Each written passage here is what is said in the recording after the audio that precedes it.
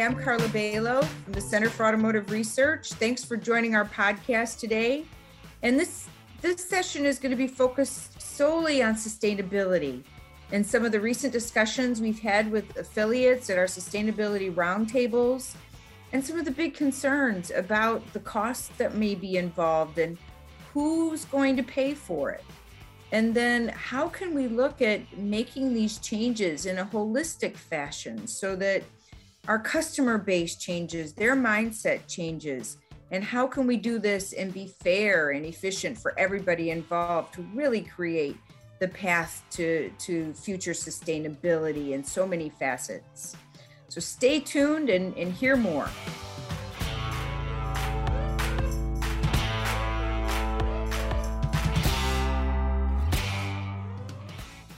Hi, everyone. Welcome to the CAR Podcast. I'm Carla Balo, and I'm joined today by Brett Smith. And we're going to talk about all things sustainability focused. I shouldn't say all things sustainability. We're going to focus on the environmental side of sustainability, because we all know that there are many other aspects, including the social and diversity and inclusion side, and of course, on the governance of business, including cybersecurity and other factors. But we're not going to talk about that. We're going to focus mainly on the environmental side. And, the reason why we're choosing to talk about this today is CAR recently held a couple of sessions with our affiliates and talked about what's on everyone's mind about sustainability. We all know that companies are being judged by their sustainability scorecards. Everyone is being requested, and in some cases not requested, demanded to reduce your carbon footprint. What does that mean for how companies are going to behave in the future? How are they going to invest? How are those investments going to be managed differently? So these are the things that we'll get into today and maybe expand beyond that. So maybe, Brett, we held those two sessions, and I just want to talk about some of the themes that we heard. We heard a lot about, we want to understand what everybody is doing. We want to, make sure that our plans, glide paths make sense. We want to somehow be able to manage the cost adequately, because it's not going to be cheap to do some of this stuff. But then the cost of doing nothing is perhaps going to be more expensive. So I just, if you could, share with us some of those key salient points, and we can delve into discussing a little bit more deeply about why this is so important for the industry and for every company's future proofing. Sure, Carlin. It's good to see you and talk with you again. So as we at the Center for Automotive Research have been going down the path of sustainability with our affiliates, we have to think back to a couple of programs we have here at the Center for Automotive Research, the Coalition for Automotive Lightweighting Materials and the Advanced Propulsion Roundtable Group. Both of those are very focused and very interested in sustainability in very broad and maybe sometimes different ways, but very much a key part of that whole discussion. And even more so in the last couple of years, I think, Carla. So as we've been talking to them and other affiliates, it became clear to us at CAR that the sustainability discussion was important to our stakeholders. And I think it was a really open space for us to explore. You talked about this these last couple of roundtables we did, some of them including CALM members, some of them including propulsion folks, but all of them made up of our affiliates. And these affiliates are concerned certainly about the planet, certainly about the environmental sustainability, but also how this affects their day-to-day jobs. These are people that we spoke with that have varying degrees of involvement in the sustainability part, but all understand that as we move forward, the customer or their customer, the car companies, is requiring more and more emphasis on understanding how to be sustainable And I think as they do that, they first have to figure out what sustainable is. Yeah, and you talk about the customer. In our conversations, I think everybody's kind of wondering, will the consumer of the future care about my carbon footprint? Will they care about my environmental practices and, what my logistics footprint looked like to get them their product? I think it's interesting when we look at our supermarkets in the US. I mean, we have really gotten spoiled. We're used to being able to buy any kind of fruit, any time of the year, any time of produce. We just expect it to be there, and we don't think about the fact it probably had to travel halfway around the world on an airplane to get here. So sometimes I think, if every product in the supermarket had the official carbon footprint associated with it, would we change our buying? And I think this is an interesting question. I'm not so sure maybe those in my age group would, but what about the Gen Zs, the people that have grown up seeing the polar bears floating on ice, loose pieces of ice in the middle of the Arctic? It's a whole different mindset. Carla, I think as we've talked to our affiliates and others, I think there's a very clear desire to be more sustainable. I think they're also very uncertain as to who's willing to pay for that, whether it be the end user, the person buying the car, or the person manufacturing the car, or the person manufacturing the parts and materials to the car. I think part of the opportunity of this work we're doing at the Center for Automotive Research is to help really identify how we can move through the system these costs that may initially be a little bit higher, but over time, as you get more sustainable processes, may in fact be less costly in some ways. But the initial concern is always who's going to pay for this and who values it. Lots of people may value it, but do they value it enough to pay for it soon? And that's, as you point out, maybe a generational thing. I don't think it's entirely a generational thing. I think a lot of the people that we spoke with are probably not necessarily young, but they're very, very concerned about, and we heard this over and over in our discussions, we want to save the world for our children. We want to make this a better place. We just need to figure out how to do it in the framework we're working in right now.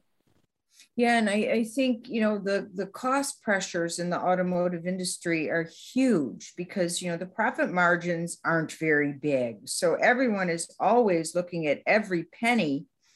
And when you look at some of the outlays, for all the different elements, and we're not just talking, I think we have to be clear, we're not just talking about the electrification itself. We're seeing tons of money go into that right now, tons of money into battery plants, into product development for the electrification. But we're also talking about what you're doing in your manufacturing plant, what you're doing in your offices. So it's every element that's coming together. So when we think about that, it can be a significant amount of potential investment in many different areas that, who's going to pay for it? What kind of ROI do you have? And I guess the thing that keeps coming in my mind is it the same economic equation that we've always used? Is the NPV ROI the right way? Or do we have to look at it as it's just what we have to do for survival in the future? And that's a whole different way to think about it for the automotive industry. There are a lot of people that believe this is, in the long run, a more cost-effective and certainly efficient way of doing things. But the challenge, Carla, as you point out, is that transition to getting there. How do we think differently about what we're doing? Often in the roundtables, we heard suppliers say, look, we can do the right thing. We can make our process more sustainable. And by the way, you're right, sustainability is a really, really broad discussion point that probably none of us really understand how complex it is. But they said, we can probably do the right thing. But our customer, the car company, is going to come to us and say, yes, you're doing the right thing, but they're doing it for 2 cents a widget cheaper over there. So we're going over there. And as long as we always have this price pressure in this transitional phase, as we figure out the most efficient and effective ways to be sustainable, you're going to have suppliers, first tier, second tier, third tier suppliers, getting the message that, yes, you need to be more sustainable, but you're also going to be probably played against the other suppliers who may or may not be as sustainable, maybe supplying from a region that doesn't have the same environmental standards as we do, maybe supplying materials that are gathered in a way that may not be as sustainable, but the cost comes down to the end, or at the end. And the message we got again was, we are concerned that as we do this, we're always going to be compared against that low cost competitor who may or may not be sustainable in their materials processes. Yeah, so I think that kind of brings us to how the companies that are purchasing their product will be judged. Is the scorecard going to be the same? So right now, most companies are concerned about scope 1, scope 2, which does not include your inbound elements into your process. That's scope 3. But a lot of the investment community is starting to now ask about what's your scope 3 look like.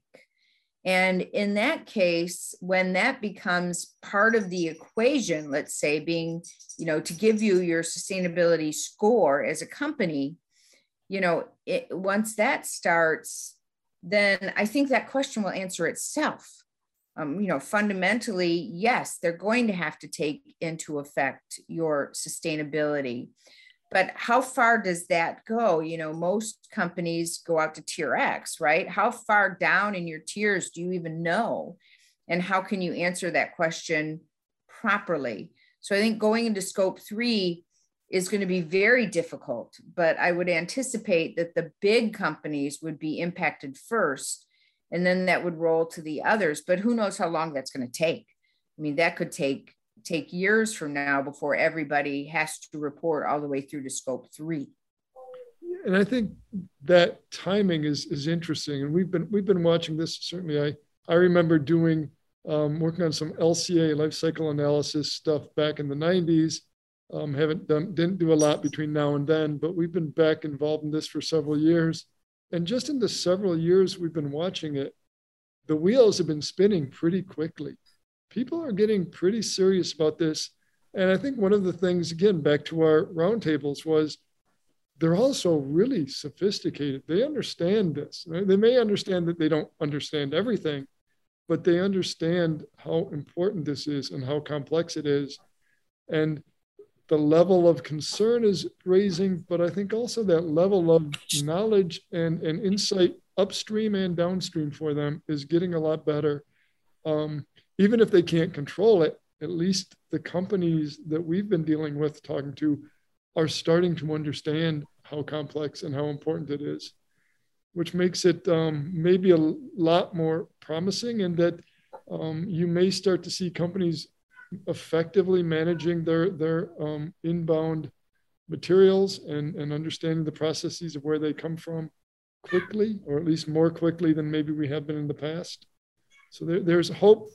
I think a lot of hope coming out of those roundtables, that the companies are willing and probably not fully ready yet, but getting more ready every day.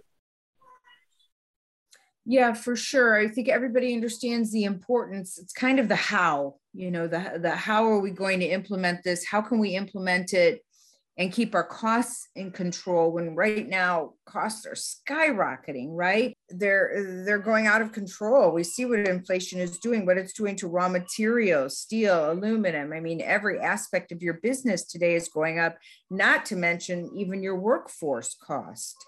So, how to think about investing, with something that may not have an ROI for several years is very difficult.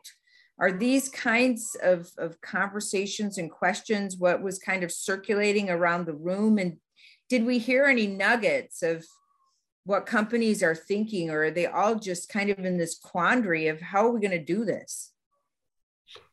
I think actually that word quandary is a kind of a good starting point. We heard over and over in these roundtables, and surprisingly, I think, was all of the respondents, most of the respondents at least, saying, hey, we need better communication here. We need forums that we in the auto industry can get together and communicate and talk about this, and not just talk about things that we should be doing, talk about how to do them and who needs to help and where we can go to get help. Because I think Carla, again, small sample size that we dealt with, but a pretty well informed and pretty knowledgeable and thoughtful group, was asking for help in so many ways. So we know we have to change. We want to do this personally, they're saying, because they want to make the world a better place again for their kids, for their grandkids, whomever it may be, and because it's the right thing to do. But we also want to do this because our customers our customers, the vehicle manufacturers, are starting to hit us about it, saying you need to be more sustainable. But we don't understand what that is, or maybe better put, we don't get a consistent message on what that is. And this ability, I think, or this need to get forums, to get opportunities for people to companies, organizations to really start to smooth out, start to quantify and qualify and categorize what those steps are and how to make it fair for the entire value stream and value chain, how to make it fair and effective. And I also think, on the consumer side, how to shift that. I know, Brett, and I'm not sure how many of our listeners know that I lived in Germany for 2 years. This was back in the late 90s. And I lived in Japan for 5 years. And that was, up through about 2011. And these societies think much differently about recycling, reuse. It's a much different mentality. Also, they think differently about spending more for things that they know are made, sustainably. It's just kind of now part of their mentality and culture. Buying local is a good thing. It's just what is commonplace. Not having star fruit in January is normal. But our expectation as a society is much differently. So it's not just, I think, a corporate issue, but it's a more human issue. And are we also tackling as a nation that human thinking issue to think differently? And you mentioned expertise. I'm not sure who has the expertise. I don't know who in academia I would call a sustainability expert in terms of, what it means from a investor standpoint, what it means, what would be good or bad. And then I don't know how many people, are in the human behavior side that can even begin to tackle how to manage this mentality shift. So Carla, you started that discussion by talking about different perspectives in Europe or other parts of Asia. I think probably most Americans that have traveled to Europe have been scolded about throwing something away, or at a restaurant, at a fast food restaurant or something, not putting your garbage recycling in the proper bin. It's a different attitude over there being Europe specifically in this case. And you see that, I think, with the companies that spend a lot of time in Europe. They understand that difference, but they also understand that the U.S. market is probably less aware of those things and values it differently. And I think that the consumers, as you talked about earlier, partly it's generational. I think as we see generation after generation come, younger generation tends to have more interest in this. But that was said back in the 70s when we started to clean up rivers that were on fire and all those challenges and cleaning up steel mills and other things. And we're still doing that. So it's a long transition, at least it has been a long transition. I wonder if all of the things happening in the world today give us the opportunity to make it a more rapid transition, or maybe, as you pointed out earlier, might make it even harder for the companies because they're struggling to get supplies as it is, let alone worrying about getting supplies from sustainable sources. Yeah, and that's why I think it's got to be a more holistic approach than just expecting the companies to do it without this perception change on the other side for the buyers. I think we need to do both. You know, another example that I want to give, and then we'll just chat for a couple more minutes.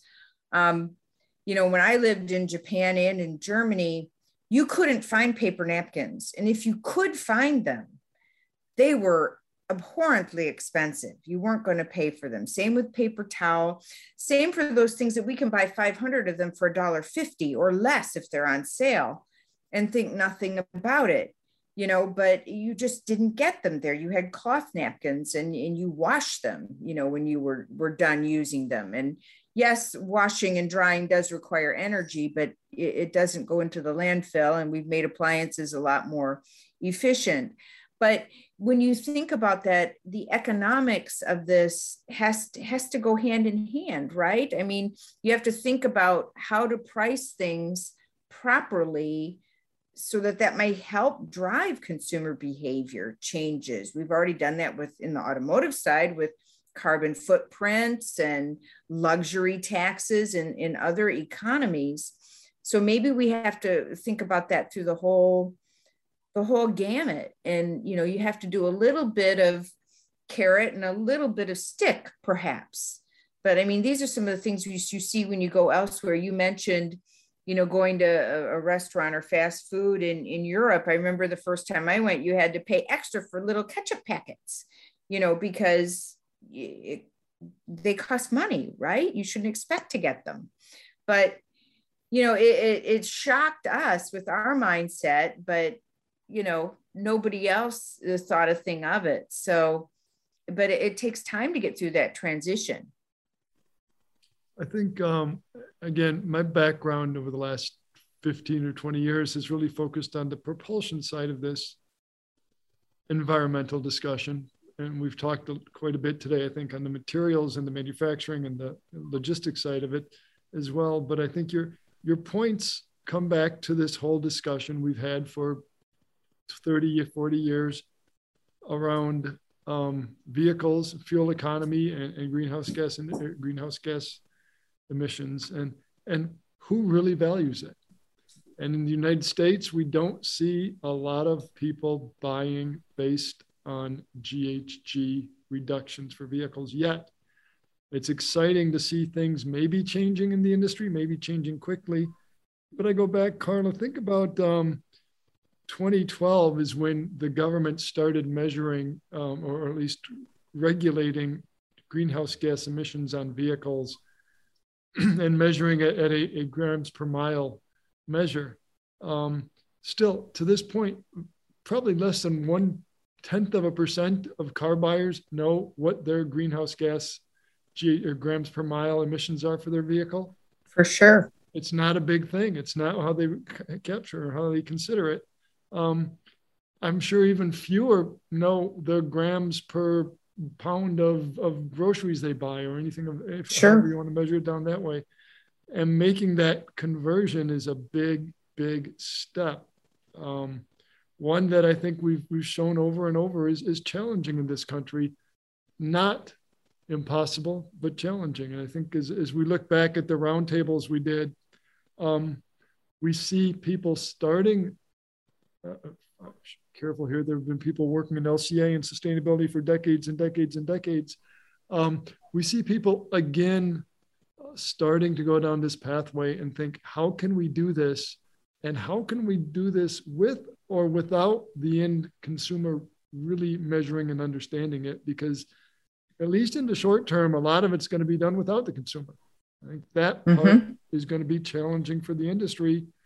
They may still have to do it.